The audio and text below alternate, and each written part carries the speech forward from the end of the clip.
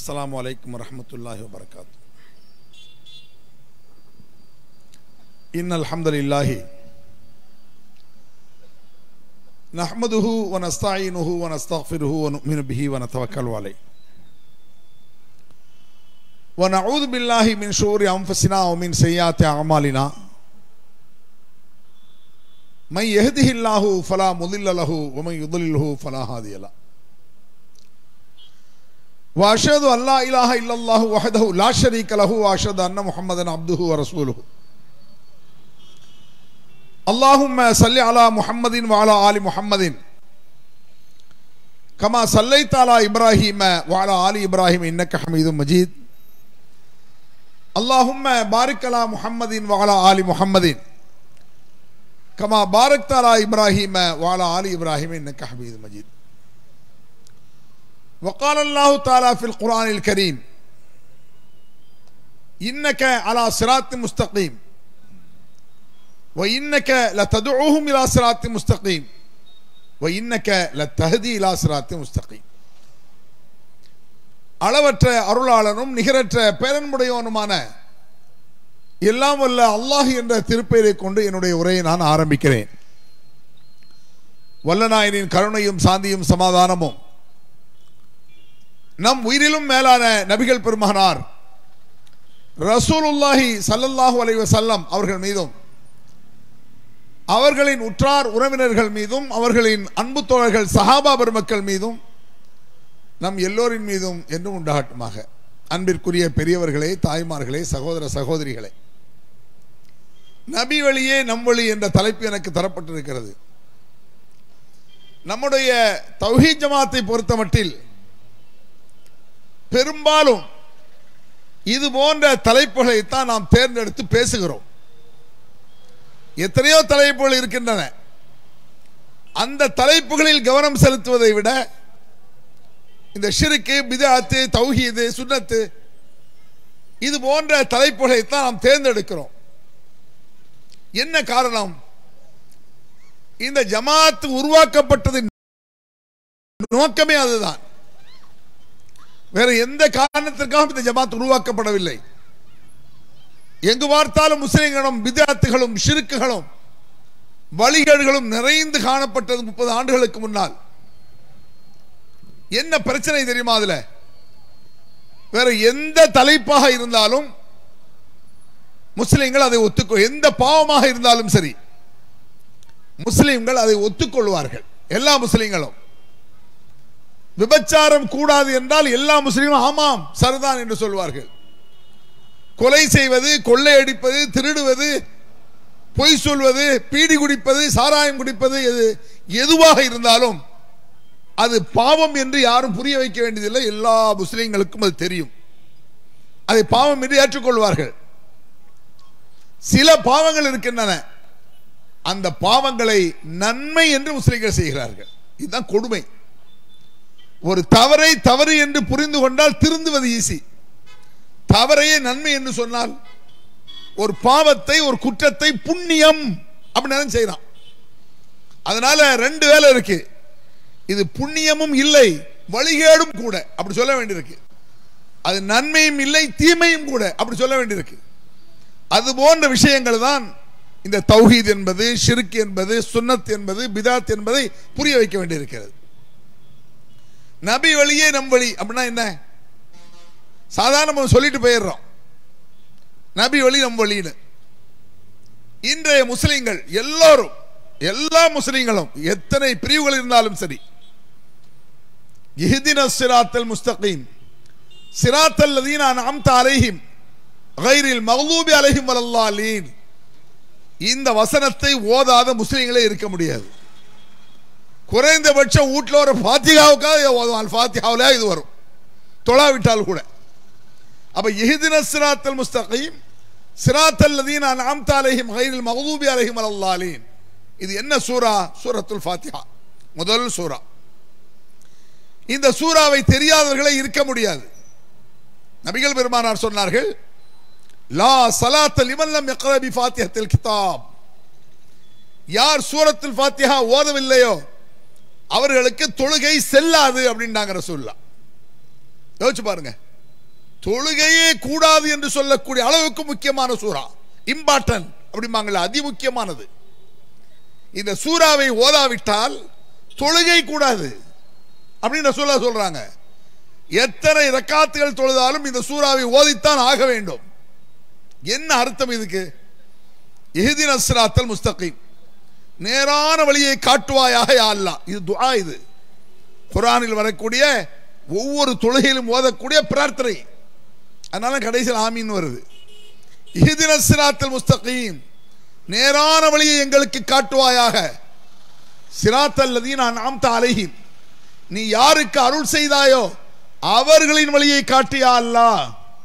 கைரில் மக்லூபி அலைஹிம் வலல்லாலீன், உன் கோபத்திற்கு ஆளானார்களே, வழிகட்டு போனார்களே, அந்த வழி வேண்டாம், சரியான வழி வேண்டும் என்று ஒவ்வொரு தொழுகையிலும் எல்லா முஸ்லிம்களும் இது ஓதியே ஆக வேண்டும்.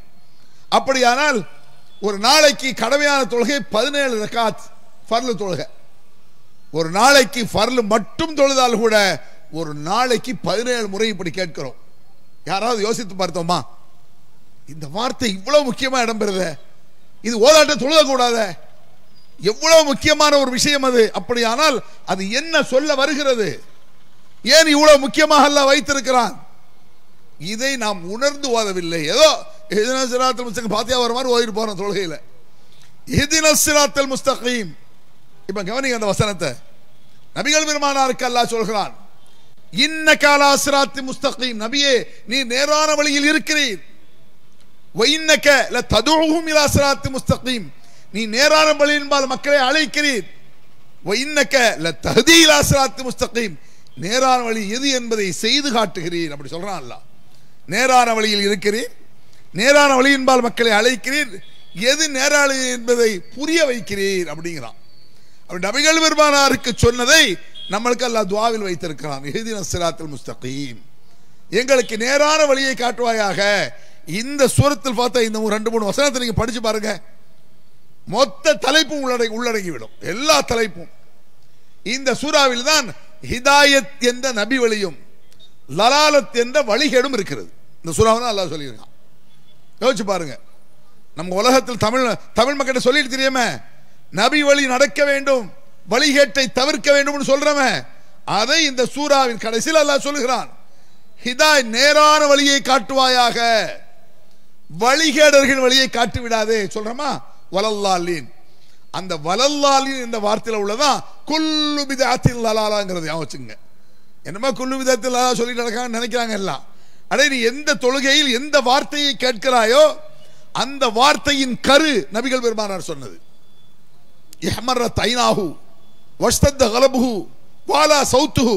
சஹாபி சொல்கிறார், நபிகள் பெருமானார் பேச ஆரம்பித்தால், பிரச்சாரம் செய்ய ஆரம்பித்தால் கண்கள் சிவந்து விடும், சப்தம் உச்சகட்டத்தை அடையும், கோபம் கொத்தளிக்கும், கண்கள் சிவந்து விடுமாம் நபிகள் பெருமானார் ஸல்லல்லாஹு அலைஹி வஸல்லம் அவர்களுக்கு. கடுமையான முகத்தை வைத்துக் கொண்டு நபிகள் பெருமானார் சொல்வார்கள். என்ன சொல்லுவாங்க? குல்லு பித்அத்தின் லலாலா, எல்லா பித்அத்துகளும் வழிகேடு. பித்அத்னா என்னன்னு நிறைய பேர் குழம்புறான். முஸ்லிம்கள் சுன்னத் ஜமாத்தை சார்ந்தவர்களே இன்னும் சில விவரங்கட்ட கேள்விகளை கேட்கிறார்கள். நீங்கள் மாநாடு நடத்துகிறீர்களே, அது பித்அத் இல்லையா? பெரிய கேள்வி. மாநாடு நடத்துவது பித்அத் இல்லையா? நீங்கள் கொடி வைத்திருக்கிறீர்களே, என்ன கொடி? டிஎன்டிஜே கொடி, அது பித்அத் இல்லையா? ரசூலுல்லாஹ் கொடி பிடித்தார்களா? என்ன ஒரு கேள்வி. இதை புரிய வைக்க வேண்டும் என்பதுதான் இந்த கூட்டத்தின் நோக்கம். அடே, பித்அத் என்பது மார்க்க விஷயத்தில் பித்அத் என்பது வேறு, உலக விஷயத்தில் பித்அத் என்பது வேறு. நாங்களாக சொல்லவில்லை. இத எங்க கருத்தா? நபிகள் பெருமானார் சொன்னார்கள். அன்தும் அஅலமு பி உமூரி துன்யாக்கும் என்றார்கள் நபிகள் பெருமானார் சஹாபாக்களை பார்த்து. உலக விஷயத்தில் என்னை விட நீங்கள் அறிவாளிகள் அப்படிங்கிறாங்க ரசூலுல்லாஹ். யாருக்கு அறிவு இருக்கான்? மார்க்க விஷயத்தில் இல்ல. மார்க்க விஷயத்தில் ஒரு அலிஃபாக இருந்தாலும் நபிகள் பெருமானார் தான் சொல்லித்தர வேண்டும். உலக விஷயத்தில் அப்படி அல்ல. ரசூலுல்லாஹ்வுக்கு தெரியாத எவ்வளவோ உலக விஷயங்கள் இருக்கின்றன. நபிகள் நாயகம் ஸல்லல்லாஹு அலைஹி வஸல்லம் அவர்கள் ஆட்சி அவர்கள் கைக்கு வந்த பிறகு, மன்னரான சக்கரவர்த்தி ஆன பிறகு, நஜ்ஜாஷ் மன்னர், கிஸ்ரா, கைசர் போன்ற பெரும் மன்னர்களுக்கு, அடுத்தடுத்த நாடுகளுக்கு ஒரு மன்னராக ராஜாவாக, ராஜ உறவுன்னு சொல்லுவாங்கல்ல, ஒரு நாட்டிற்கும் இன்னும் நாட்டிற்கும் ராஜா உறவு. அந்த மன்னராக நபிகள் நாயகம் ஸல்லல்லாஹு அலைஹி வஸல்லம் அவர்கள் ஒரு லெட்டர் எழுதுகிறார்கள். அவங்களுக்கு எழுத தெரியாது, எழுதவும் தெரியாது, எழுதியை பார்த்து படிக்கவும் தெரியாது. எழுதுறாளை கூப்பிட்டு எழுதுகிறார் ரசூல் ஸல்லல்லாஹு அலைஹி வஸல்லம். லெட்டர் எழுதுங்க. லெட்டர் எழுதும் பொழுது சஹாபாக்களில் அரசியல் தெரிந்தவர்கள் இருந்தாங்க. உலக நடைமுறை என்ன, என்ன அரசியல் எப்படி இருக்கும் என்பதை தெரிந்த சஹாபாக்கள், யா ரசூலல்லாஹ் இந்த லெட்டரை இப்படி அனுப்பாதீங்க, அடுத்த நாட்டு மன்னர்களுக்கு இதெல்லாம் ஹதீஸ், இது நபிகளாருடைய சட்டதிட்டங்களில் உள்ளது, கதை அல்ல. யா ரசூலல்லாஹ் இந்த மாதிரி லெட்டரை அனுப்பாதீங்க, இப்படி நீங்க லெட்டர் அனுப்புறீங்கன்னா அவர்கள் அந்த லெட்டரை படிக்க மாட்டார்கள், தூக்கி தூர போட்டுருவாங்க. ஏன்? அரசு முத்திரை இருந்தால்தான் பிரிப்பார்கள் லெட்டரை. உலக வழக்கம் அரசு முத்திரை. அன்றைய காலத்தில் ரோமானியர்கள் கொண்டு வந்தால்தான் இருக்கும் இந்த அரசு முத்திரைகள். இன்றைக்கு தமிழ்நாடு அரசு முத்திரை, இந்திய அரசு முத்திரைன்னு போடுறான. 2000 ஆண்டுகளுக்கு முன்னாலே அது இருந்திருக்கு. நபிகள் பெருமானாருக்கு தெரியல, சாதாரண லெட்டர் எழுதி போட சொல்றாங்க. சாவை யார சொல்லலாம், உலக வழக்கம் எப்படி கிடையாது, உலக அரசியல் இப்படி இல்லை. இந்த மாதிரிலாம் போட்ட லெட்டர் வாங்க. அப்புறம் ரசூல் சொல்லலாம், நான் அல்லாஹ்வுடைய தூதர், எனக்கே சொல்லியான்னு கேட்கல. அப்படியா? ஃபஸாக ரசூலுல்லாஹி ஸல்லல்லாஹு அலைஹி வஸல்லம் பி ஹாத்தமின் மின் ஃபில்லா, ஒரு வெள்ளி மோதிரத்தை சமைத்தார்கள். வெள்ளி மோதிரம், வெள்ளி மோதிரம் போட சுன்னத்துக்கிறாங்கல்ல, சுன்னத்துலாம் இல்லை, உலக நடைமுறை அது. ரசூலுல்லாஹ் போடுங்க வெள்ளி மோதிரம், சுன்னத்தை காட்டல ரசூல் ஸல்லல்லாஹு அலைஹி வஸல்லம். சுன்னத்தாக இருந்தால் முதலிலேயே வெள்ளி மோதிரம் போட்டிருப்பாங்க. இப்படி சொன்ன உடனே ரசூலுல்லாஹ் வந்து ஒரு வெள்ளி மோதிரத்தை சமைக்கிறாங்க. சமைத்து விட்டு அந்த வெள்ளி மோதிரத்துக்கு மேல முஹம்மதுர் ரசூலுல்லாஹ் என்று முத்திரையை வைக்கிறார்கள். லட்சின்னு சொல்லுவாங்க, லட்சின். அந்த லட்சினை தூக்கி அப்படி முஹம்மது ரசூலுல்லாஹ்னு வச்சு ஸ்டாம்பிங் அடிக்கிறாங்க. அந்த லெட்டர்ல ஸ்டாம்ப் பண்றாங்க, ரப்பர் ஸ்டாம்ப்றான்ல, அது மாதிரி முஹம்மது ரசூலுல்லாஹ் என்று ஸ்டாம்ப் பண்ணி இதுதான் இன்றையிலிருந்து அரசு முத்திரைன்னு சொல்லி அப்படி அனுப்புறாங்க ரசூலுல்லாஹ். இது ஆதாரப்பூர்வமான இது போன்ற நிறைய செய்திகள் இருக்கின்றன. உலக முஸ்லிம்கள் எல்லாம் நபியை பின்பற்ற வேண்டும். உலக வழக்கத்தை நபிகள் பெருமானார் பின்பற்றுகிறார்கள். இது குர்ஆன்ல வராது, இது ஹதீஸ்ல வராது. ஏன்? உலக விஷயத்தை சொல்லித்தர இஸ்லாம் வரவில்லை, விளங்கிக் கொள்ளுங்கள். உலக விஷயம் சொல்லித்தர வந்திருக்கு. கபூர்ல பூ போடுறீங்க, கபூர்ல பூ, கபூர்ல பூ போடும்போது என்ன நினைச்சுட்டு போடுறான்? அந்த கபரில் பூவை போட்டு 1 மணி நேரம் திருப்பி எடுத்தால் அது பரக்கத்தை உறிஞ்சி விடும் கபூர்ல இருந்து. அப்புறம் நம்ம வச்சுட்டோம்னா நம்ம வீட்டு அலமாரில் வச்சா பரக்கத்து. இந்த பரக்கத்தை சொல்லும் பொழுது எனக்கு இவங்க எவ்வளவு பைத்தியக்காரத்தனமாக முஸ்லிம்கள் இருக்கிறார்கள். இந்த யானையில கொடி எடுக்கல இந்த சைடு இருக்கா என்னன்னு எனக்கு தெரியல. எங்க ஏரியாவில் கடுமையா இருக்கு யானையில கொடி தூக்கிட்டு போறது. தர்கா கொடியை யானை, ஜண்டா கொடி மரங்கள், பெரும்பெரும் தர்காவின் கொடிகளை யானை தூக்கிட்டு போவோம். ஒரு மேல உட்காந்து அந்த கலையை பிடிச்சிட்டு போவான். அந்த நேரத்தில் யானை என்ன செய்யும் தெரியுமா? லத்தி போடும். 2 பாத்ரூம் போகும், ஒரு தண்ணி விழும்பல.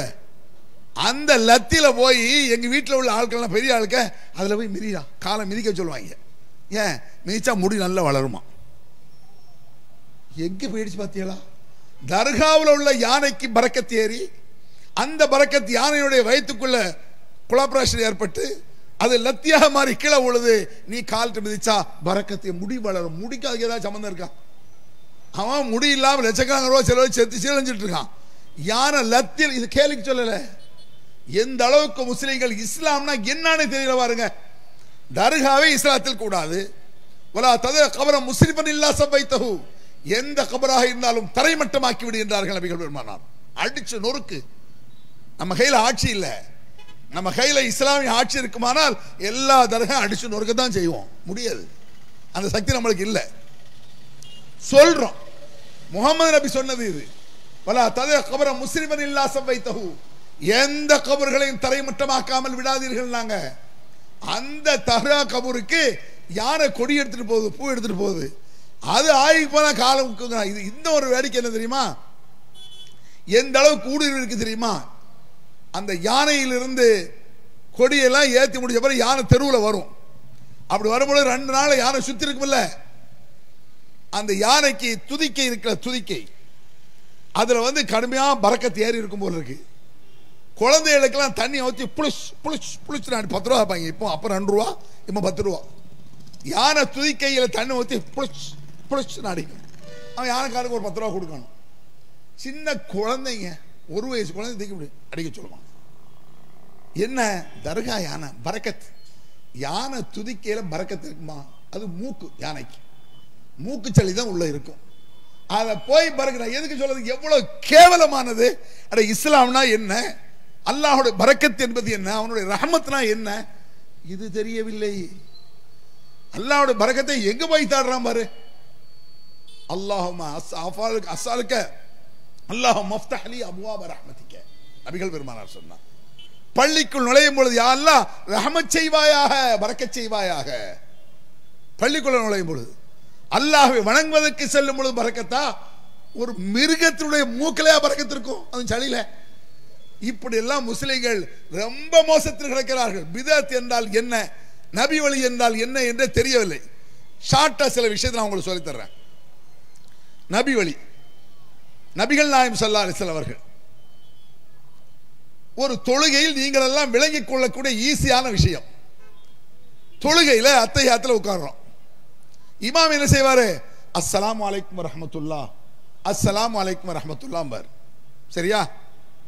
பின்னால் உள்ள ஆட்கள்லாம் அஸ்ஸலாமு அலைக்கும் வரஹ்மத்துல்லாஹ் அப்படிம்பாங்க. ஒருத்தன் யோசிக்கிறான், அஸ்ஸலாமு அலைக்கும் சொன்னா வலைக்கும் சலாம் தானே சொல்லணும்.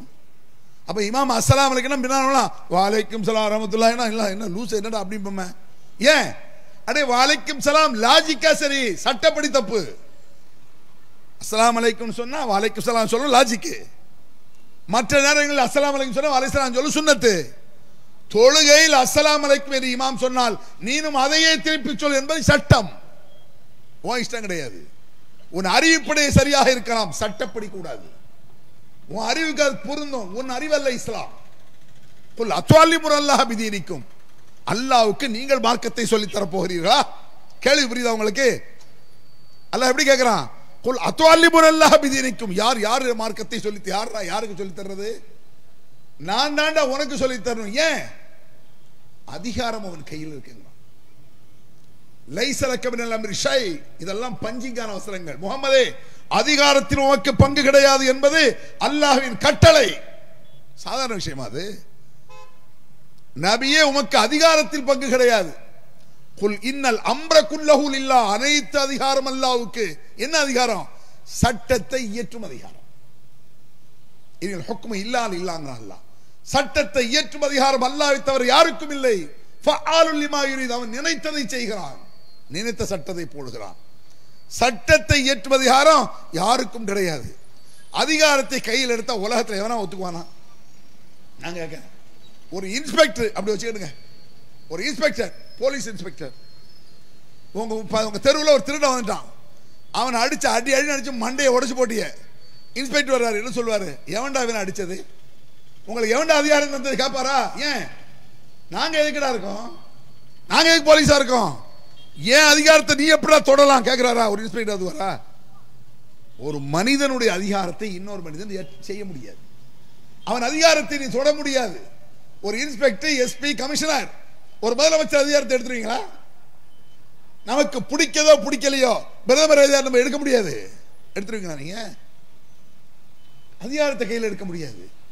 ஏனென்றால் அல்லாஹ் சொல்றான், மார்க்க விஷயத்தில் அதிகாரம் அவன் கையில், அவன் சொல்றதான் சட்டம். அவன் என்ன சொன்னாலும் அதை செய். குனினா குனியணும், சஜிதால உழுனா உழணும். இது என்ன குனிறது இருக்கு? இது என்ன சஜிதா? இது நல்லா இல்லையே. ஒரு அரை மணி நேரம் அல்லாவுக்கா குப்புறப்படுத்தினா தொழுகையா? என் உடல் ஃபுல்லா அல்லாவுக்கா கீழே அடங்கு உனக்கும். அது அதிகாரத்தில் பங்கெடுக்க முடியாது. அவன் என்ன சொல்கிறான் அதுதான் சட்டம். உலக விஷயத்தில் நீங்கள் உங்கள் உலக விஷயத்தை சொல்லித்தர ஒரு தூதர் வர வேண்டிய அவசியம் இல்லை. லுஹர் எத்தனை ரக்காத்து? குர்ஆன் ஹதீஸ்ல இருக்கும். தொழுகை குர்ஆன்ல இருக்கும். அசன் எத்தனை ரக்காத்து? ஹதீஸ்ல வரும். எத்தனை ரக்காத்து? ரக்காத்துல என்ன ஓதணும்? ஹதீஸ்ல வரும். பைக், ஒரு பைக் இருக்கு, பைக் எப்படி ஓட்ட வேண்டும்? புகார்ல 7வது வயசுல வருதுன்னு சொல்ல முடியுமா? சிக்னல், சிவப்பு சிக்னல், சிவப்பு விழுந்தா போக கூடாது, பச்சை விழுந்தா போலாம். ஒரு போலீஸ் நில்லுங்கிறாரு, ஹதீஸை காட்டுன்னு அவர்கிட்ட போய் சொல்லியா? மூஞ்சிலே இருங்க, ஹதீஸ் இருக்குடா, அது என்ன இது? இங்க ஹதீஸ் இருக்குமா இதுக்கு? இது உலக வழக்கத்தை நீங்கள் கண்டுபிடித்துக் கொள்ளுங்கள். உங்களுடைய ரூல்ஸ் அது. எப்படி போலாம், என்ன செய்யலாம்? உலகத்தை, உலக விஞ்ஞானத்தை இஸ்லாம் சொல்லி தராது, மார்க்கத்தை சொல்லி தரும். எப்படி? வல் ஹைல வல் பிகால வல் ஹமீர லிதர்கபுஹா ஸீனா வ யഖ்லுகு மா லா தஅலமூன். குதிரைகள், கோவரி கழுதைகள், கழுதைகள் அப்படிங்கிறான்ல, குதிரைகள், கோவரி கழுதைகள், கழுதைகளை நீங்கள் பயணம் செய்கிறீர்கள். நம்மள பண்றோம், இந்த மூணு நம்மள பயணம் செய்யறோம், சஹாபாக்கள் பண்ணியிருக்காங்க. குதிரைகளிலும் கோவேரி கழுதைகளிலும் கழுதைகள் நீங்கள் பயணம் செய்கிறீர்கள். உங்களுக்கு தெரியாத வாகனங்களை பின்னால் அல்லாஹ் படைப்பான். அதாவது உலகத்தில் சேஞ்ச் உண்டு, மாற்றம் ஏற்படும். அன்னைக்கு உள்ள இன்னைக்கு கிடையாது. ஆனால் மார்க்கத்தில் சேஞ்ச் இருக்க, மாற்றம் இருக்காது. எப்படி? குதிரையில் ஏறும்போது நபிகள் பெருமானார் அல்லாஹு அக்பர் அல்லாஹு அக்பர் அல்லாஹு அக்பர் சுப்ஹானல்லாஹி ஸஹல்லனா ஹாதா அத்தனை ஓதுனாங்க. நீ இன்னைக்கு குதிரையா ஓட்டுற, பைக், அப்பவும் சுப்ஹானல்லாஹி ஸஹல்லனா ஹாதா. காரு, ரயில், விமானம், ராக்கெட், சுப்ஹானல்லாஹி ஸஹல்லனா ஹாதா. கழுதை ராக்கெட்டாக மாறும், சுப்ஹானல்லாஹி ஸஹல்லனா மாறாது. புரியுதா உங்களுக்கு? விமானங்கள் உலக வழக்கம் மாறிக்கொண்டே செல்லும், அது குற்றமும் இல்லை. நபிகள் பெருமானாரே உலக வழக்கத்தை பின்பற்றி இருக்கிறாரே. நபிகள் அல்லாஹ்வே குர்ஆன்ல சொல்றானே, குதிரைகள்லாம் பிற்காலத்தில் குதிரையாக இருக்காது, வேறு வாகனம் வந்துருங்கிறான் அல்லாஹ். அது ஏன்? இன்னும் சிம்பிளா சொல்லிட்டா, நபிகள் பெருமானாருடைய உணவு என்ன? பேரிச்சம்பழம், காஞ்ச ரொட்டி. இன்னைக்கு நம்ம அதையா சாப்பிடுறோம்? எத்தனை வகையான உணவுகள்! ஒரு பெரிய ஹோட்டல் போய் இவ்வளோ பெரிய சாட்டு கொண்டு வரான், 50, 60, 100, 150 வெரைட்டி வச்சிருக்கான். இவனுக்கே தெரியல என்ன ஹேக்கன்னு. இதை குடும்பமா, இதை தாக்கணும், இதனை இப்படி இருக்கு, அது அப்படித்தான் இருக்கும், அவனுக்கே தெரியாது. எல்லாம் சிக்கனை தான் ஒரு 100 விதமாக செஞ்சு வெவ்வேறு பேர் வச்சு விட்ருக்கான். பொரிச்ச சிக்கனை 65ட்டான். சாதாரண சிக்கன் வீட்டில் பொரிக்க முடியல, அதுதானே அது. கிரில் சிக்கன் இப்படி சுத்துது, கிரில் சிக்கன் பேரு. நபிகள் நாயகம் ஸல்லல்லாஹு அலைஹி வஸல்லம் கிரில் சிக்கன் சாப்பிட்டாளா? சரி, ரசூலுல்லாஹ் சாப்பிடவில்லை, நீங்கள் ஏன் சாப்பிடுகிறீர்கள்? ரசூலுல்லாஹ்வை பின்பற்ற வேண்டும் என்று சொல்லிக்கொண்டு நீங்கள் சாப்பிடாமல் கேட்கிறாங்க. நீங்க யாரை பின்பற்றணுங்கிறீங்க? ஷாஃபி இமாம், ஹனஃபி இமாம், இமாம்களை பின்பற்றணும். அவர் கிரில் சிக்கன் சாப்பிட்டாரா? இமாம்களை பின்பற்றி கொண்டு நீங்க கிரில் சிக்கன் சாப்பிடலாம். ஏன்னா சிக்கன் வேறு சட்டம் வேறு விளங்கி வச்சிருக்கான். ரசூலுல்லாஹ் குதிரையில் தானே போனார்கள், நீங்கள் ஏன் பைக்கில் போனீர்கள்? ஏன் ஷாஃபி இமாம், ஹனஃபி இமாம் என்ன ரைட்ல ராக்கெட்லயே ஓடினாங்க, ஹெலிகாப்டர் தூக்கிட்டு வந்தாரா? அவரும் அதில் தானே போனாரு. ரசூலுல்லாஹ் ஆகிறதுக்கு ஒரு 100-200 வருஷத்துக்கு பிறகு அதே தானே. அப்போ விளங்குது, சட்டம் என்பது அப்படி அல்ல, இது உலக சட்டம். விளங்குது, வீம்பு. ஒரு சாதாரண பேரிச்சம்பழம் இருக்கு, நபிகள் பெருமானார் சாப்பிட்டது, பிஸ்மில்லா சொல்லி சாப்பிட்டாங்க. பிஸ்மில்லாஹிர் ரஹ்மானிர் ரஹீம். நீங்க மட்டன் சிக்கன், மட்டன் பிரியாணி, உரண்டா சோறை காலி பண்றோம், பெரிய பிரியாணி வச்சாச்சு. பிஸ்மில்லாலாம் பேர்த்தம்பழத்துக்கு தான், இது பெரிய பிரியாணி. ஒரு இவ்வளவு நேரத்துக்கு ஏதாவது இருக்கா சரித்திரம் கேட்க போற? ஆசீன் உலகம் அதை புரியா? அதுக்கும் பிஸ்மில்லா தானையா. ஒருவன் பேரித்தம்பழத்தை பிஸ்மில்லா சொல்லாமல் சாப்பிட்டால் அது இஸ்லாமிய முறைப்படி சாப்பிடவில்லை. ஒருவன் வாழைப்பழத்தை பிஸ்மில்லா சொல்லி சாப்பிட்டால் இஸ்லாமிய முறைப்படி சாப்பிட்டால். வாழைப்பழமா பேரித்தம்பழமாங்கிறதுல பிரச்சனை, குதிரையா ஹெலிகாப்டராகிறதுல பிரச்சனை. நபிகள் பெருமானார் குதிரைக்கு எதை ஓதினார்களோ கியாம நாள் வரை என்ன வாகனம் வந்தாலும் அதுதான். நபிகள் பெருமானார் உணவுக்கு பிஸ்மில்லா சொன்னார்களா, கியாம நாள் வரை ஹலாலான என்ன உணவு வந்தாலும் சரி பிஸ்மில்லா தான். அதுதான் இஸ்லாம். அதான் அல்லாஹ் சொல்றான், இன்ன காலா சிராத், நீ நேரான வழியில் இருக்கிறீர். இஹ்மர்ரத் ஐனாஹு, கண்கள் சிவந்து விடுகிறது நபிகள் பெருமானாருக்கு. கோபம் கொப்பளித்து சொன்னார்கள் நபிகள் நாயகம். எதை? குல்லு பிதாத்தில் லலாலா, இஸ்லாம் என்ற பெயரில் புதிதாக வருவது வழிகேடு. வலல்லாலின், வழிகட்ட வழியை காட்டி விடாதையா அல்லாஹ். தொழுகையில கேட்கிறீங்க, அவரவர் கேட்கிறீங்களா இல்லையா? சில பேருக்கு என்னன்னா, நம்மளாம் இவங்களுக்கெல்லாம் என்ன தெரியும் அப்படின்னு நினைக்கிறாங்க. எங்க அஜர்த்துக்கு, எங்க ஆலிம்சாக்கு, எங்க முன்னோர்களுக்கு, எங்க ஷேகுமார்களுக்கு தெரியாததா? நாங்க தெரியும் நாங்களாவா சொல்றோம்? நீங்கள் வீட்டில் வைத்திருக்கக்கூடிய குர்ஆன் மொழிபெயர்ப்பு நாங்க சொல்ல இருக்கான்னு பாருங்க. எங்கள் மீது உங்களுக்கு வெறுப்பு இருக்கலாம், டிஎன்டிஜே காரங்களை பிடிக்கல, பிரச்சனை கிடையாது, பிடிக்க வேண்டிய அவசியம் கிடையாது. நாங்க சொல்ற குர்ஆனை வெறுக்க முடியாது. எங்கள் மீது இருக்கக்கூடிய கோபத்தில் நீங்கள் வீணாகி விடாதீர்கள். எங்கள் மீது இருக்கக்கூடிய கோபத்தில் நீங்க வீணா போயிடாதீங்க.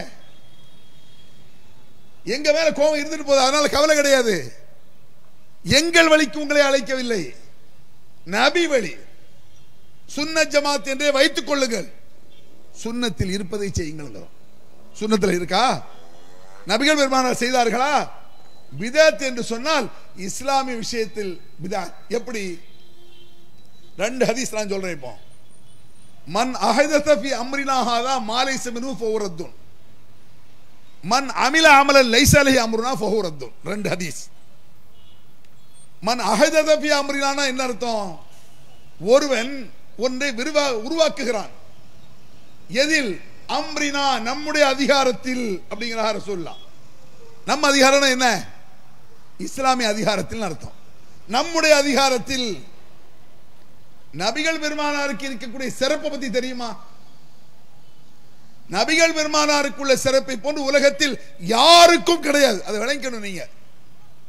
நபிகள் பெருமானாரை மறுத்தால் முஸ்லிம் இல்லை, இமாம்களை மறுத்தால் ஒன்றும் இல்லை. வச்சுக்கிடுங்க. ஷாஃபி இமாம் எனக்கு தெரியுமா? என்கிட்ட வந்து ஒருத்தன் கேட்கிறான், ஷாஃபி இமாம தெரியுமா? தெரியாது. என்ன குடியா மொழியிருச்சு. ஹனபி இமாம தெரியாதுயா. என்ன வழிகட்டு போறேன்னா? முஹம்மது நபி தெரியுமா? தெரியாதுன்னா முஸ்லீம் இல்லை. வச்சுக்க. லா இலாஹ இல்லல்லாஹ் முஹம்மது ரசூலுல்லாஹ் சொல்லாட்டா முஸ்லிமே கிடையாது. அல்லாஹ்வை தவிர யாரை வணங்கக்கூடாது, முகமது அல்லாஹ்வுடைய தூதராக இருக்கா என்று தெரியாவிட்டால் முஸ்லிம் இல்லை. முஸ்லிம் ஆவு. இமாம்களை தெரியாவிட்டால் ஒன்றுமில்லை. அல்லாஹ் மறுமையில கேட்க மாட்டான்.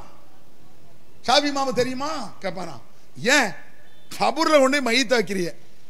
கபூர்ல மையத்தை வச்சு என்ன தல்குன்னு சொல்லி கொடுக்குறீங்கல்ல, என்ன கேட்குறீங்க? இவர் யார்? உன்னுடைய வழி எது? உன் இறைவன் மன் ரப்புக்க, உன் இறைவன் யார்? அல்லாஹ். இவர் வழிகாட்டி யார்? முஹம்மது ரசூலுல்லாஹ்.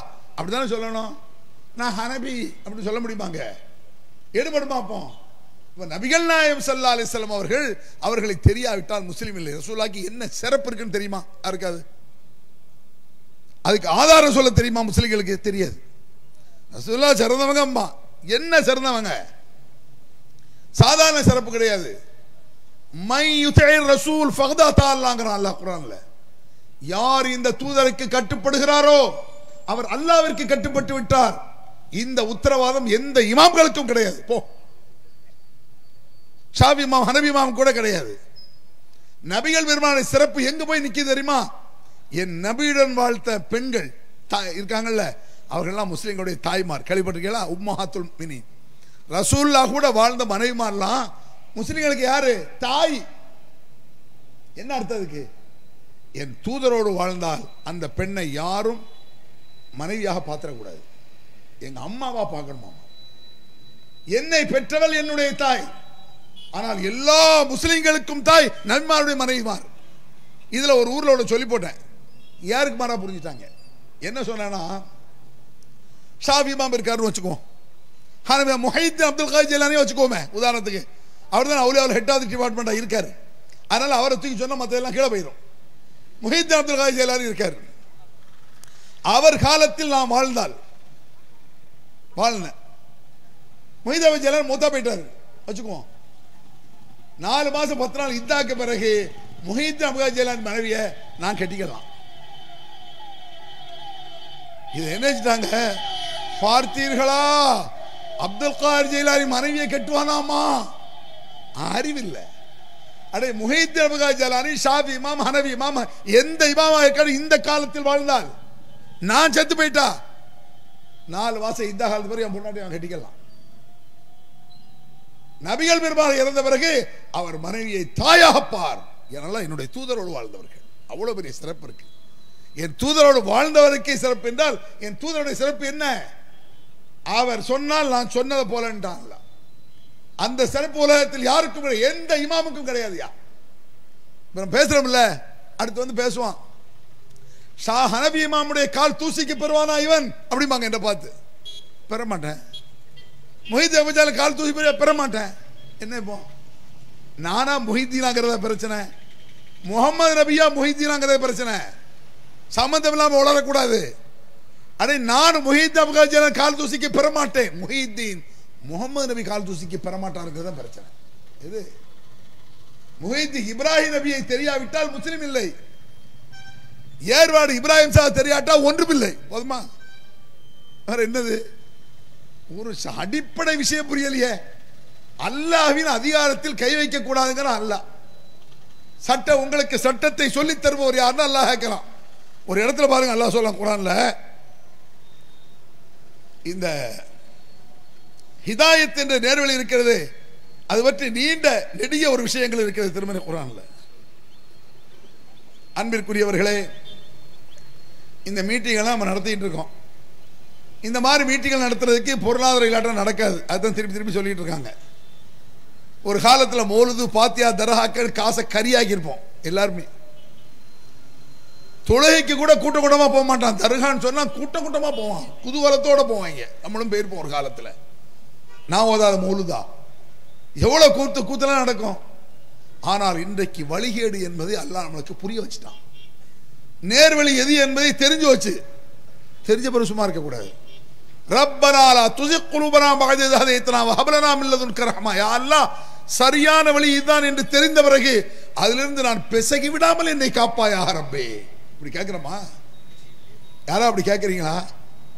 அல்லாஹும்ம இன்னி அஸ்அலுக்கல் ஹுதா வத் துகா வல் அஃபாஃப் வல் கினா. யா அல்லாஹ், ஹிதாயத்தை கேட்கிறேன். ரசூலுல்லாஹ் சொல்றார், நபிகள் பெருமானார் கேட்டார், நீர் நேர்வழியில் இருக்கிறீர், நேர்வழியின் அழைக்கிறீர், நீர் ஹிதாயத் தான் பேசுறீரே. ஆனா ரசூலுல்லாஹ், அல்லாஹும்ம இன்னி அஸ்அலுக, எனக்கு ஹிதாயத்தை தா யா அல்லாஹ். என்ன ஒரு வார்த்தை பாருங்க. 1000 கோடிக்கு நீங்க அதிபதியா இருங்களேன். இன்னைக்கு இந்த மாசம் வர்ற வருமானம் ஆயிட்டா டென்ஷன் ஆயிடுவான் தெரியுமா? 1000 கோடிக்கு அதிபதியா இருப்பான். இந்த கொரோனாவில் தெரியுமா, வியாபாரமே இல்லை, மண்டையை வச்சுக்கலாம், என்னாச்சு அப்படியே பணம் இல்லாம போய் செத்து போயிடுவான் அப்படின்னு நினைக்கான். பெருங்கோடீஸ்வரன் அரண்டு போயிட்டான் இந்த கொரோனாவில். கஷ்டப்பட்டவங்க கூட அசால்ட்டா போயிட்டாங்க. பெரும் கோடீஸ்வரன் இந்த மாசம் வருமானம் இல்லை, இந்த வருஷம் இல்லை, அடுத்த வருஷம் இப்படி தானா, எப்படி மொசாலாவை போயிடுவோமா அப்படி நினைக்க. மனிதன் எத்தனை லட்சம் வந்தாலும் பணத்தை கேட்பீங்க. தினசரி 1 லட்சம் ரூபா உங்களுக்கு வருமானம் வருதுங்க, தினசரி வருது.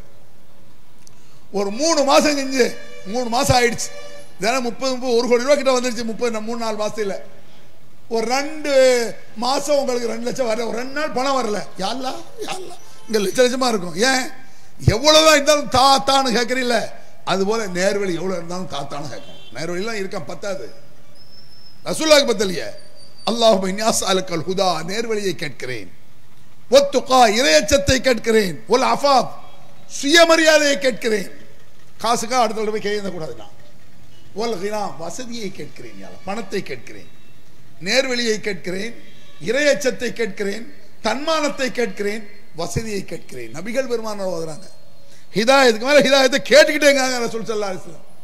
அந்த ஹிதாயத் என்பது சாதாரண விஷயம் கிடையாது. என்ன தெரியுமா? இதுல ஒரு மேட்ரு. நபிகள் நாயகம் ஸல்லல்லாஹு அலைஹி வஸல்லம் அவர்கள் இந்த உலகத்தில் வந்து எத்தனையோ இறை தூதர்களை வச்சுக்கிடுங்க.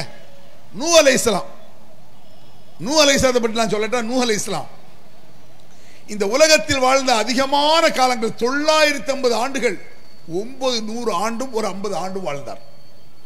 950, ஒரு 15-16 தலைமுறை வாழ்ந்திருக்கா நூ அலைஹிஸ்ஸலாம். கவனிங்க, ஏன் அவங்கள சொல்லணும்? அவங்க தான் அதிகமான பிரச்சாரம் செஞ்சிருப்பாங்க உலகத்தில். நூ அலைஹிஸ்ஸலாம் செஞ்ச பிரச்சாரத்தில் லட்சத்தில் 1 கூட நாம் செய்யவில்லை. லட்சத்தில் 1, 100ல் 1 இல்லை. ஏன்னா 950 ஆண்டுகள்ல செஞ்சிருக்காங்க. கற்பனை கெட்டாத பிரச்சாரம். காலல் மலூமின் கௌமிஹி, நூ அலைஹிஸ்ஸலாமுடைய சகாக்கள், அந்த ஊர் பெரியவர்கள் சொன்னார்கள். அந்த இடத்துல எல்லாம் பெரியவர்கள்ங்கிறான், முக்கியஸ்தர்கள்ங்கிறாங்களா? ஒவ்வொரு ஊர்லயும் முக்கியஸ்தர் 4 பேர் இருப்பான் தெரியுமா உங்களுக்கு? பேசும்போது பெரிய மனுஷன் ஒரு 4 பேரை கூப்பிடப்பா, அவன் பெரிய மனுஷன் கடைசியில் வருவான். நாங்க சொல்றதான் கேட்கணும், நாங்கள் எங்களுக்கு கட்டுப்படுவீங்களா அப்படி கேட்பா. கட்டுப்படுறோம், நியாயமா இருந்தா கட்டுப்படுவோம் அப்படிலாம் சொல்லக்கூடாது. நாங்க சொன்னா நியாயம் தானே அது. 4 பெரிய மனுஷன் வருவேன், நான் சொல்லல, குர்ஆன்ல சொல்றான் அல்லாஹ். காலல் மலஉ மின் கௌமிஹி, நூ அலைஹிஸ்ஸலாம் கூட்டத்தில் முக்கியஸ்தர்கள், விஐபிக்கள், பெரிய மனிதர்கள் வந்தார்கள். வந்து சொல்றான், இன்னால நராக ஃபீ ضلال முபீன், நூஹே நீர் வழிகேட்டில் இருக்கிறீர் அப்படிங்கிறான். நம்மள வழிகேட்டுல சொல்ல சும்மா இருப்போமா? யாரா வழிகேடு? நீ வழிகேடு, உங்க ஐயா வழிகேடு, உங்க தாத்தா அப்படி சொல்லி போடுவோம். ஒரு நபியை பார்த்து அந்த ஊர்ல உள்ள பெரிய மனுஷன் கூப்பிட்டு நீர் வழிகேட்டில் இருக்கிறீர். கால யாக்கோமி லைஸ பி ضلال, மக்களே, என் சமூகமே, என்னிடத்தில் வழிகேடு இல்லையே. ஏன்? வலாக்கின்னி ரசூலும் மின் ரப்பில் ஆலமீன், நான் ரப்புல் ஆலமீனுடைய தூதர், என்னிடத்தில் வழிகேடு இல்லை. என்ன அர்த்தம் இதுக்கு? இறைவனுடைய தூதரிடத்தில் தான் வழிகேடு இருக்காது என்பது கன்ஃபார்ம். மற்ற ஆள்கிட்ட தெரியாது. அது எவனா இருந்தாலும் சொல்ல முடியாது. எவ்வளவு பெரிய ஷேகா இருந்தாலும் சொல்ல முடியாது. ஷாஃபிமா கேரண்டி கொடுப்பா போறீ, ஷாஃபிமா வழிகேட்டில் இல்லைன்னு சொல்ல முடியுமா? தெரியாத. அல்லாஹ்க்கு தான் தெரியும். எனக்கு எப்படி தெரியும்? நான் கடைசி வரை வழிகேட மாட்டேன்னு சொல்ல முடியுமா? தெரியாது. யாரெல்லாம் வழிகேட்டில் தள்ளிடாதான் கேட்கணும். யாருக்கு தெரியும்? எவ்வளவு பெரிய வழி யோசிச்சு பாருங்க. நூஹ் அலைஹிஸ்ஸலாமுடைய மகன், ரூஹ் அலைஹிஸ்ஸலாமுடைய மகன் ஹிதாயத் பெறலையாங்க, இஸ்லாத்துல இல்லையாங்க. இறை தூதர் இவ்வளவு பெரிய தெளிவை பேசுகிறார். இது நூஹ் அலைஹிஸ்ஸலாம் சொல்லி முடிச்சுக்கிறேன். கால யா கௌமி லைஸ பி ضلال, என்னிடத்தில் வழிகேடு இல்லை. வலாக்கின்னி ரசூலும் மிர் ரப்பில் ஆலமீன், நான் ரப்புல் ஆலமீனுடைய தூதர், என்னிடத்தில் வழிகேடு இருக்காது. அது மட்டுமா சொன்னா, இன்னால நராக ஃபீ ஸஃபாஹத்தின், நீர் மடமையில் இருக்கிறீர். எவ்வளவு திமிர் பாருங்க அவங்களுக்கு. ஒரு நபியை பார்த்து, இறை தூதரை பார்த்து நீ ஒரு முட்டாளியாங்கறான். கால யா கௌமி லைஸ ஃபீ ஸஃபாஹா, அருமை கூட்டமே, என்னிடத்தில் முட்டாள்தனம் இருக்காது. ஏன்? வலாக்கின்னி ரசூலும் மிர் ரப்பில் ஆலமீன், ரப்புல் ஆலமீனுடைய தூதர், இறைவனுடைய தூதரத்தில் வழிகேடு இருக்காது, முட்டாள்தனம் இருக்காது. வேறு எவரிடத்தில் வேண்டுமானாலும் இருக்கலாம். தெரியுமா உங்களுக்கு? மத்தாளுக்கு கேரண்டி கொடுக்க முடியாது, உத்தரவாதம் கொடுக்க முடியாது. இறை தூதர்கிட்ட தான் இருக்கு. இவ்வளவு பிரச்சாரத்தை மேற்கொண்டார்கள் நூஹ் அலைஹிஸ்ஸலாம். ஆனால் அவன் மவன் வழிகட்டு குட்டிச்சோரா போனான். தெரியுமா? என்ன ஒரு குடி திமிரு தெரியுமா அவனுக்கு? லேஸ்பட்டவன் கிடையாது அவரு. நூஹ் அலைஹிஸ்ஸலாத்தை அல்லாஹ் கப்பல் செய்ய சொல்கிறான். சில அடையாளத்தை சொன்னார்கள். பயங்கரமான வெள்ளப்பெருக்கு வரப்போகிறது என்றெல்லாம் சொன்னார்கள். மழை பெய்து வெள்ளப்பெருக்கு உண்டாகுது. அப்பமா மண்டையில் ஏறணும்ல. டேய், நம்ம வாப்பா சொன்ன மாதிரி மெதுவா வருது, என்னமோ தெரியலையே. அவன் வாப்பாவை லூஸ் மாதிரி பார்த்துட்டு போறான். கப்பல் செய்யறான், மட்டும் போயிருப்பான். லேஸ்பட்டவன் அவன். பயங்கரமான வெள்ளப்பெருக்கு. ஃபல்தகல் மாங்கறாலாம். ஃபல்தகல் மானா என்ன? வானத்திலிருந்து கொட்டும் நீரால் வானத்தின் வாயில்கள் திறக்கப்பட்டனங்களாம். அபுவாபு சமா, வானத்தின் வாயில்கள் திறக்கப்பட்டன. பூமி தண்ணீரை பீச்சி அடித்தன. ஃபல்தகல் மா, நீரும் நீரும் ஒன்று சேர்ந்தது. பயங்கர வெள்ளப்பெருக்கில் என்றான் நூஹ் அலைஹிஸ்ஸலாம் மகன். அவர் பேசிக்கிட்டே இருக்காங்க. நூஹ் அலைஹிஸ்ஸலாம் வந்துடுறா, வாடாடே, அடம் பிடிக்காரா, வாடா. வஹால பைனஹும் ஃபகான மினல் முஹரகீன், பயங்கரமான அலை ஒன்று வந்தது, தொலைதான் போ அப்படிங்கிறான். நாசமா போயிட்டான். நூஹ் அலைஹிஸ்ஸலாம் தாங்க முடியல. யா ரப்பி இன்னப்ரி மின் அஹ்லி, யா அல்லாஹ், என்னுடைய பிள்ளை என்னுடைய குடும்பமாயிற்று, யா அல்லாஹ் என் பிள்ளையை காப்பாத்துங்கிறார். யா நூஹ் இன்னஹு லைஸ மின் அஹ்லி, நூஹே அவர் உன் குடும்பத்தை சார்ந்தவரே அல்ல. இன்னஹு அமலுன் கைரு சாலிஹின், நீ செய்த இந்த பிரார்த்தனை நல்லதல்ல அப்படின்ட்டான்ல. எவனுக்கு போய் ரெக்கமெண்ட் பண்ற? ஒன்னா நம்பர் இப்லீஸ் மாதிரி அவன் பேசுறான், இறை தூதர் பிள்ளை மாதிரி அவன் பேசுறான். அவன் உன்னையே உனக்கு முன்னால் மறுக்கிறான். இப்ப பாருங்க, 950 ஆண்டுகள் வாழ்ந்த நூஹ் நபியுடைய பிள்ளைக்கு கிடைக்கவில்லை இஸ்லாம். உனக்கு என்ன கிடைச்சிருக்க? உங்களுக்கு எனக்கும் சாதாரண விஷயமா அது? அது கை நழுவி போலாமா? அது இதை சொல்லுங்க மக்கள்கிட்ட. ஹிதாயத்துங்கிறது சாதாரண விஷயம் இல்லடா.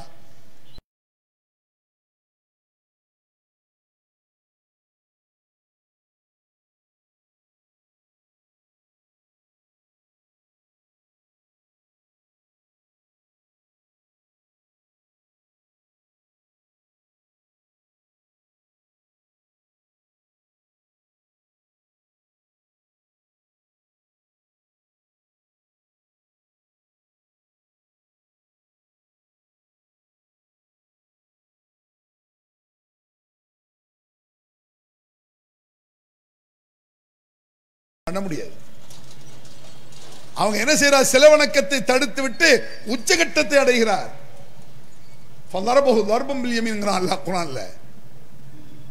என்ன சொல்றாங்க இப்ராஹிம் அலைஹிஸ்ஸலாம்? எந்த சிலையை அவர்கள் நியமிதம் பண்ணி போய் நிப்பாங்களோ அந்த சிலையிட்ட போய் கொடுக்கிறாருங்க. வாழைப்பழத்தை எதையோ ஒன்று எடுத்துக்கிட்டு, அலா தாக்குலோன், சாப்பிட மாட்டீர்களா? ஒமாலக்குலா தன்திகோன், என்ன பேச மாட்டேங்கிறிய? ஒரு நரை போட்டார் அப்படிங்கிறான். அப்படின்னா விளங்குதா? உதாரணமா நாகூர் தர்காவுக்கு நம்ம போறோம். கபரிஸ்தான் பக்கத்தில் போய் நின்றுக்கிட்டு பழம் பாத்தியாவது விளம்புவாங்களா? நாகூர் தர்காவில் பழமோ என்ன ஏதோ ஒன்று இருந்துட்டு போகுது. பழத்தை வச்சா ஈஸியாக விளங்கும். வாழைப்பழம் கொலையை ஓதியாச்சு. யாருக்கு இந்த வாழைப்பழம்? ஷாவுல் பாஷாக்கு தான் நியமிதம் பண்ணியிருக்கான். சரி, ஒரு பழத்தை எடுத்து ஷானே பாஷா கிட்ட போய் தர்கா பக்கத்தில் கபூர்ல அவுலியா அவர்களே வசூல் அறிவு செய்யலையோ, வசூலை செஞ்சிருந்தாலும் சப்ஜெக்ட் இதுக்கு வந்துருச்சு. ஆனால் அன்பிற்குரியவர்களே, ஒரு காலத்தில் இதற்காக நாம் பல காசுகளை செலவழிச்சிருப்போம் இந்த பிதத்துகளுக்கெல்லாம். அதற்கெல்லாம் பிராயச்சித்தமாக தர்மத்தை செய்யுங்கள். ஏன் தெரியுமா? பத்தல்லாஹும் செய்யாத்தியும் ஹசனா. கடந்த காலத்தில் தவறுக்காக செலவு செய்திருந்தால் இன்றைய காலத்தில் நம்ம நல்ல விளங்கிய பிறகு நல்லதற்கு செலவு செய்யும் பொழுது கடந்த காலம் செய்த அந்த நல்ல செலவுகளும் நன்மையாக மாற்றப்படுமா. இப்ப நம்ம தர்மம் செய்யறோம், பிதத்தை ஒழிக்க வேண்டும், ஷிர்க்கை அழிக்க வேண்டும், நபி வழி நடக்க வேண்டும் என்று 1000 கொடுத்தா ஏற்கனவே பிதத்தை கொடுத்துட்டு தப்புக்கு நம்ம செய்திருப்போம்ல, அந்த பாவத்தை எல்லாம் மன்னித்து பாவத்திற்காக கொடுக்கப்பட அந்த பணத்தையும் ஹலால் ஆக்கிடுவான். அல்லாஹ் அதை நன்மையை சேர்த்துவான். அவ்வளவு பெரிய பாக்கியம் இருக்கு. ஆனால் ஷிர்க்கை செய்யும் பொழுது இருந்த ஆர்வத்தை விட அதை ஒழிக்க வேண்டும் என்ற ஆர்வம் கூட இருக்க வேண்டும். இன்ஷா அல்லாஹ் அல்லாஹ்வுடைய கிருபையினால தர்மங்கள் அள்ளி கொடுங்க. வலா துமிரு வத்தாயிதா பலகத்தில் ஒழுக்கும் நாங்க ரசூலுல்லாஹ். தர்மத்தை தள்ளி போடாதீர்கள். ஏன் வச்சுக்கிடுங்க, சொல்லிட்டா விஷயத்துக்கு வந்துடுறேன். தர்மத்தில் கூட அருமையான பிராக்டிக்கல் ரசூலுல்லாஹ் சொன்னது, தர்மத்தை தள்ளி போடாதீர்கள். நீங்கள் தர்மத்தை தள்ளி போட்டால் ஹத்தாயிதா பலகத்தில் ஒழுக்கும், கடைசியா சக்கராத்தால் வந்துவிடும். அந்த நேரத்தில் உங்கள் பணம் உங்கள் கண்ட்ரோலில் இருக்காது. அப்படின்னா என்ன? ஒரு ஆள் செய்யற வச்சிருக்காரு, ஒரு 1 லட்ச ரூபா தர்மம் செய்யணும் வச்சிருக்கான்னு வச்சுக்கோ, நிறைய காசு இருக்கும். ஒரு 1 லட்சத்தை ஏழைகளுக்கு கொடுக்கணும், பள்ளிவாசலுக்கு கொடுக்கணும், இந்த மாதிரி நபி வழி நடக்கிறதுக்காக செலவழிக்கணும் வச்சிருக்காரு. அந்த 1 லட்ச ரூபா பீரோல இருக்கு. அவர்கிட்ட போய் கேளுங்களேன், செய்வோம் இன்ஷா அல்லாஹ், கொஞ்சம் ஸ்டடி ஆயிக்கிறேன், மெதுவாச்சு இப்படி சொல்லிட்டு இருப்பார்ல. கொடுக்கன்னு வச்சாச்சு, எடுத்து கொடுக்க மாட்டார் சில பேர், அப்படியே வச்சுக்கிட்டு இருப்பான் பார்த்து பார்த்து. அது தர்ம பணம் இருக்கட்டும். ரசூலுல்லாஹ் என்ன சொல்லாங்க தெரியுமா? தர்மத்தை தள்ளி போடாதீங்க. ஏன் தெரியுமா? இப்படி தள்ளி போட்டு கடைசியில் உங்களுக்கு மரண சூழ்நிலை வந்து விடலாம். அல்லாஹ் காப்பாற்றணும். 1 லட்ச ரூபாய் இருக்கு, திடீர்னு மரண சிக்கல் வந்து ஆஸ்பத்திரி போட்டாச்சுன்னு வச்சுக்கோ நோய்க்கு, அப்போ பயம் வந்துடும். அந்த 1 லட்ச ரூபா தர்மம் கொடுக்கணும்னு வச்சோமே, மனைவிட்ட சொல்லுவான், ஏண்டி அந்த பணத்தை பள்ளிவாசலுக்கு கொடு. மகன்கிட்ட சொல்லுவான், அதில் ஒரு 5000 ரூபாய் இது கொடுன்னா வீட்டில் என்ன சொல்லுவாங்க, பெசாவை கம்முன்னு கடங்க, எங்களுக்கு தெரியும். யார்கிட்ட? புருஷன்ட்ட. சும்மா சுபான்னு சொல்லிட்டு கிடங்க, நாங்க கொடுத்துக்கிறோம். உன்னுடைய சொத்து உன் கண்ட்ரோல இல்லாம மனைவிட்ட போயிடும். 1000 கோடிக்கு அதிபதியாக இருந்தால் நான் செத்து போயிட்டா என் பிள்ளை வந்து உட்காந்துக்குவான், பிள்ளை இல்லாட்டி என் மச்சன்மார் வந்து உட்காந்துக்குவான். அதான் உண்மை. அப்ப ஏன் சொத்து ஏன் கண்ட்ரோல் இல்லாமல் போய்விடும். என் தர்மத்தை நான் கொடுக்காமல் ஆகும். அதனால தர்மத்தை நாளை கொடுக்கலாம், அடுத்த பணம் இல்லாட்ட வரும்பொழுது கொடுக்கலாம், அது வேற சமாச்சாரம். வச்சிருப்பாங்க, அடுத்த வாரம் கொடுப்போம், அடுத்த மாசம் கொடுப்போம். தர்மத்தை தள்ளி போடாதீங்க. இந்த ஹிதாயத்துக்காக மொத்த சொத்தையும் செலவழிக்கலாம், சும்மா இல்ல. ஹிதாயத்துக்காக உயிரே போனாலும் சரி, கை கால அவயங்கள் போனாலும் ஹிதாயத் பெயரக்கூடாது. இல்ல கண்ணு பறிக்கப்பட்டால் கூட பரவாயில்ல, அல்லாஹ் காப்பாற்றணும். கை கால் விளங்காமல் போனாலும் கூட பிரச்சனை இல்லை, அல்லாஹ் காப்பாற்றணும். ஹிதாயத் போயிடுச்சுன்னா, ஒரு நபியின் பிள்ளைக்கு ஹிதாயத் கிடைக்கலையாங்க, அவன் குடும்பம் இல்லைன்ட்டான் அல்லாஹ். ஒரு நபியை பெற்றெடுத்தவர் இப்ராஹிமுடைய தந்தை, அவருக்கு ஹிதாயத் கிடைக்கலையே. நம்ம நாவூர் தர்கால போய் உட்கார்ந்து ஒரு பழத்தை எடுத்துக்கிட்டு நீங்க அது மாதிரி சொல்லி பாருங்களேன், இப்ராஹிம் நபி மாதிரி, அவுலியா அவர்களே ஒரு பழம் சாப்பிட மாட்டீர்களா, அடிச்சு கொண்டே ஓடுவான் நம்மள. அதுக்கடுத்து ஒமாலக்கும் லா தன்திகூன், என்ன பதில் சொல்ல மாட்டேங்கிய அவுலியா, சொல்லியா ஏன் சொல்ல மாட்டேங்க. லரபஹு லர்பம் பில் யமீன், 2 அறை விட்டார்னு வருது, கபரை போய் 2 அடி சொல்ல மாட்டேங்கிறார் இவர் அப்படின்னு தொலைச்சு போடுவோம். நம்ம இப்ராஹிம் நபி செஞ்சது இது, நம்மளால் அப்படிலாம் செய்ய முடியாது. மன்ராமின்கு முன்கரன் சொல்லி கைருஹு பியதிஹி, தவறை கண்டால் கையால் தடு, முடியாவிட்டால் நாவால் சொல். நாவுல சொல்றான், அவ்வளவுதான். அது சொல்ல முடியும் இந்த நாட்டில், எவனும் தடுத்துட முடியாது. அது பேச்சு சுதந்திரம் இருக்கிறது. நபிகள் நாயகம் ஸல்லல்லாஹு அலைஹி வஸல்லம் அவர்கள் எடுத்துக்கிடுங்க, உமா அர்சல்னாக்க இல்லா ரஹ்மத்தல் லில் ஆலமீன்ங்கறான்ல. உமா அர்சல்னாக்க இல்லா ரஹ்மத்தல் லில் ஆலமீன், உலகத்திற்கே ரஹ்மத்தாக அருளப்பட்டவர் நபிகள் நாயகம். ஒவ்வொரு நாள் நம்ம ரஹ்மத் அல்லாஹ்ட கேட்கிறோமே,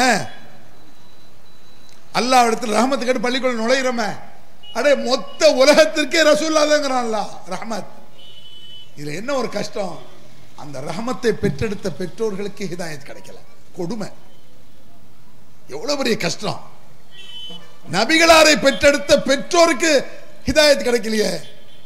யார சொல்லலாம் ஐநாபி என்றார் ஒரு சஹாபி. யார சொல்லலாம், என் தந்தை எங்கே இறந்துட்டாரு, எங்க இருக்காரு, பின்னா நரகத்துல. சொல்ல பட்னு சொல்றாங்க நரகத்துல.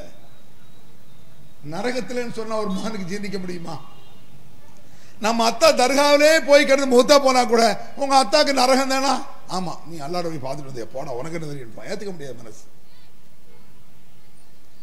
நபிகள் பெருமான் பின்னார் நரகத்தில் என்றார்கள். அந்த சஹாபி நொந்து போகிறார். இங்க வாங்க, அபி அபூக பின்னார், என் தந்தையும் உன் தந்தையும் நரகத்தில். அப்படியா அப்படின்ட்டாரு. சைக்காலஜிக்கு எங்கத்தான் கதியா அதுதானே. இது எவ்வளவு பெரிய துர்பாக்கிய நிலை பார்த்தீங்களா? இவ்வளவு பெரிய ரசூலுல்லாஹ்வை பெற்றெடுத்த பெற்றோர்களுக்கு ஹிதாயத் கிடைக்கலையே. ஹிதாயத்துங்கிற சாதாரணமா நீங்க என்னமோ முன்னோர்களை சொல்லிட்டு இருக்கீங்க, ஷேகுமார்களை சொல்றீங்க, அவுலியாக்களை சொல்றீங்க, இமாம்களை சொல்றீங்க. ரசூலுல்லாஹ்வுடைய தாய் கபர்ல போய் அழுகுறாங்க. ரசூலுல்லாஹ், என் தாய்க்காக மன்னிப்பு தருவதற்காக அல்லாஹ் இடத்தில் அனுமதி கேட்டேன், மன்னிப்பு கேட்க. யா அல்லாஹ், என் தாய்க்கு மன்னிப்பு கேட்கலாமா என்று அனுமதி கேட்டேன். பலம் யுதல்லி, முடியவே முடியாது என்றான். அதெல்லாம் மன்னிப்பு கேட்க கூடாது. தாய் சென்டிமெண்ட் அங்க ஈடுபடாது. படைச்சவன் தான் அவன். படைச்சவனுக்கு அடுத்து தாய் பெருசுதான். படைச்சவன் சொன்னா மறுபேச்சு இல்லை. இதுக்கடையில் தாய் தந்தையை உயர்வாக அல்லாஹ் குர்ஆன்ல சொல்றான். அனிஷ்குர்லி வலிவாலிதைங்கிறான். எனக்கும் உங்கள் பெற்றோருக்கும் நன்றி செலுத்துங்கள். ஆனால் ஒரு தாய் காஃபிராகிவிட்டால் கையேந்த முடியாது. எனக்காக உங்களுக்காக ரசூலுல்லாஹ் கையேந்தலாம், அவன் அத்தாமாக்கா கேட்க முடியாது.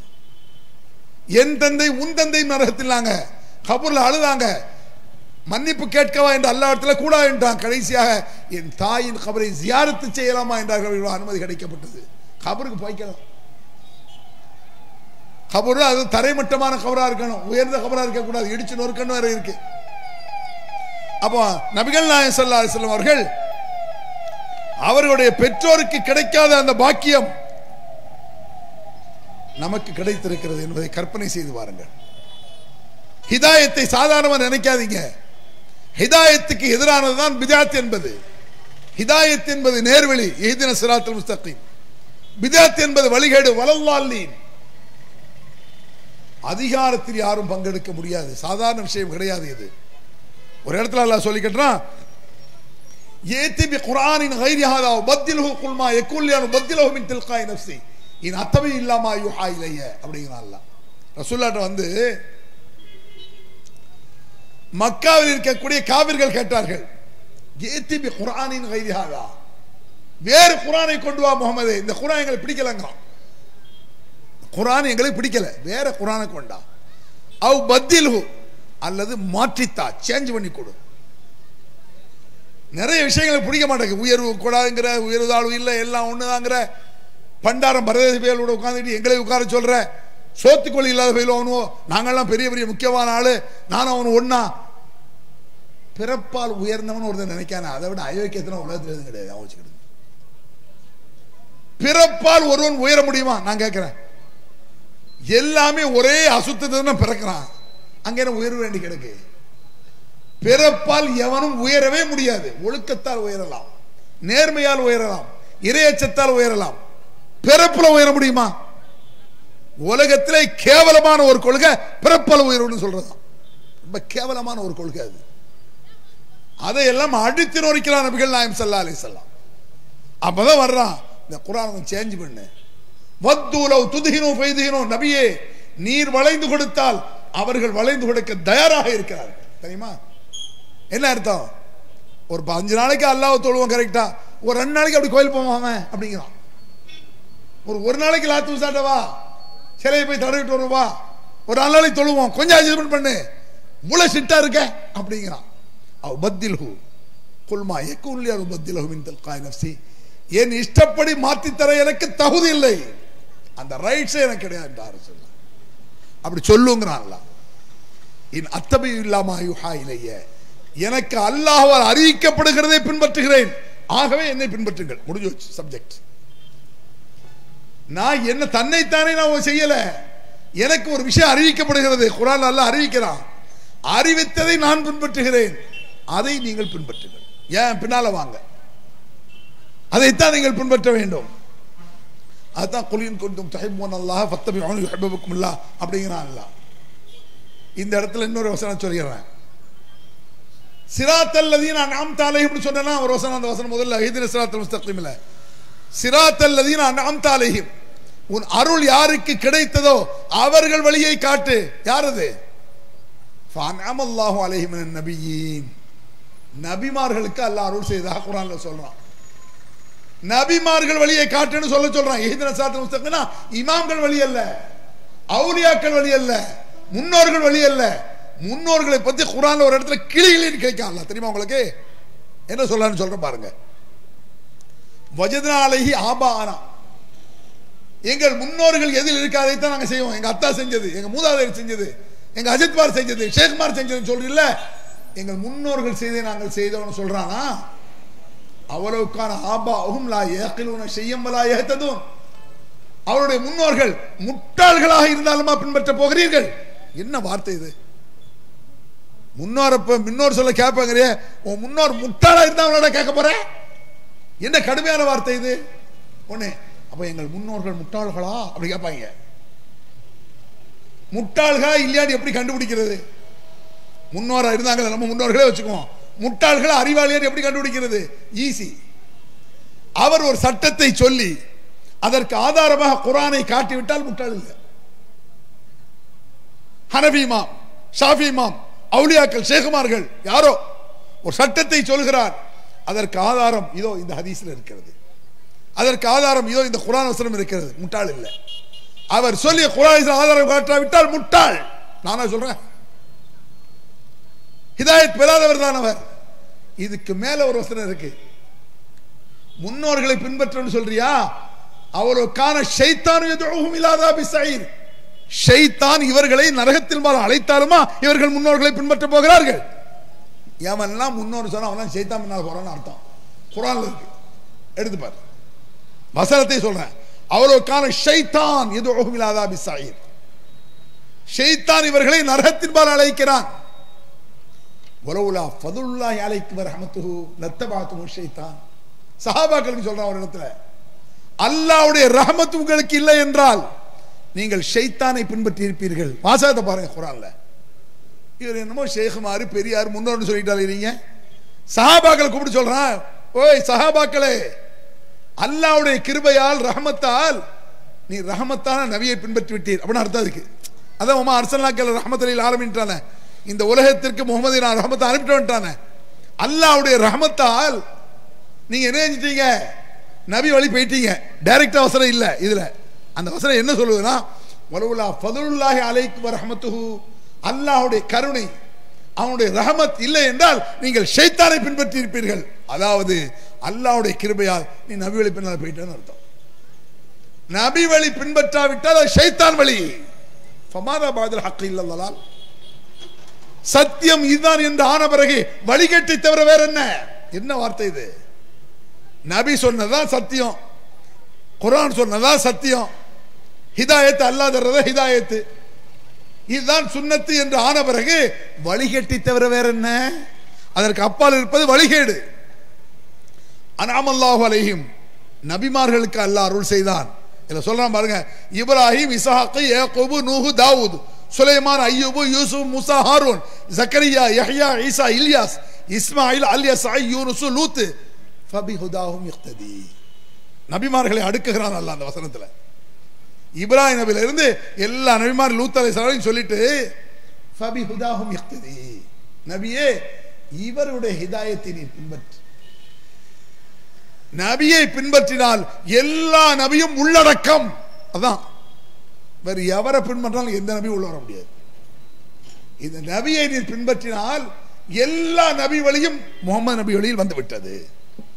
முகமது நபியை பின்பற்றினால் அல்லாஹ் அனுப்பப்பட்ட எல்லா நபியும் உள்ளடக்கமாகி விட்டது. ஃபபிஹுதாஹும் இக்ததி, இவர்கள் வழியை நபியை நீ பின்பற்றும். வஹதைனாஹும் இலா ஸிராத்தில் முஸ்தகீம், இந்த நபிகளுக்கெல்லாம் நாம் ஸிராத்துல் முஸ்தகீமை காட்டினோம், நேரான வழியை. இஹ்தின ஸிராத்துல் முஸ்தகீம் என்னன்னு தெரியுதா? எவ்வளவு விஷயத்தை அல்லாஹ் சொல்றான். இஹ்தின ஸிராத்துல் முஸ்தகீம் சொல்லும் பொழுது ரசூலுல்லாஹ் வர்றாங்க, எல்லா நபிமாரும் வந்தாங்க, அந்த நபிமார்களுக்கு அல்லாஹ் அருள் செய்தான். அந்த நபிமார்களோடு இருக்கலாம் என்று குர்ஆன் சொல்லுது. இமாம்களோடு இருக்கலாம் குர்ஆன் சொல்லுது. காட்டு பார்ப்போம். ஷேக்மாரோடு இருக்கலாம் குர்ஆன் சொல்லுதா? அவுலியாக்கள் கூட இருக்கலாம் அல்லாஹ் சொல்றானா? இந்த நபிமார்களோடு இருக்கலாம், நீ நபி வழி நடந்தால். நபி வழியை தவற விட்டு விட்டால் அதற்கு அப்பால் இருப்பது வழிகேட்டை தவிர வேற என்ன? ஒரு வட்டம் போட்டான்ல. இதுதான் இஸ்லாம், வரையறுக்கப்பட்டது இஸ்லாம். பித்அத் என்பது தாறுமாறானது, ஒரு கட்டுக்குள் வராது பித்அத். வழிகேடுக்கு அளவு இருக்கா? வழிகேட்டுக்கு அளவு கிடையாது.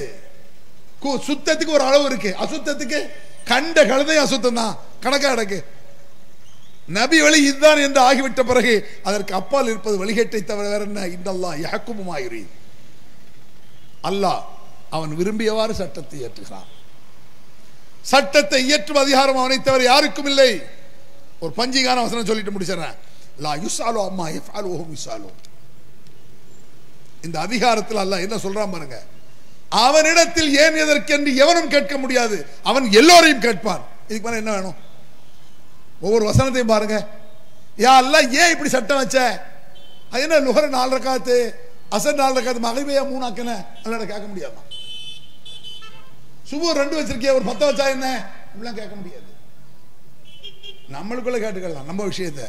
ஏன் 10 சேர் போட்டுருக்க, ஒரு 7 சேர் 20 சேர் போடுங்களேன் அப்படிங்கலாம். ஏன் பைக்கில் போற, காரில் போனா என்ன? இது நம்மளும் கேட்கலாம். ஏன் அல்லாஹ் சட்டத்தை இப்படி வைத்தாய் என்று எவனும் அவனிடத்தில் கேட்க முடியாது.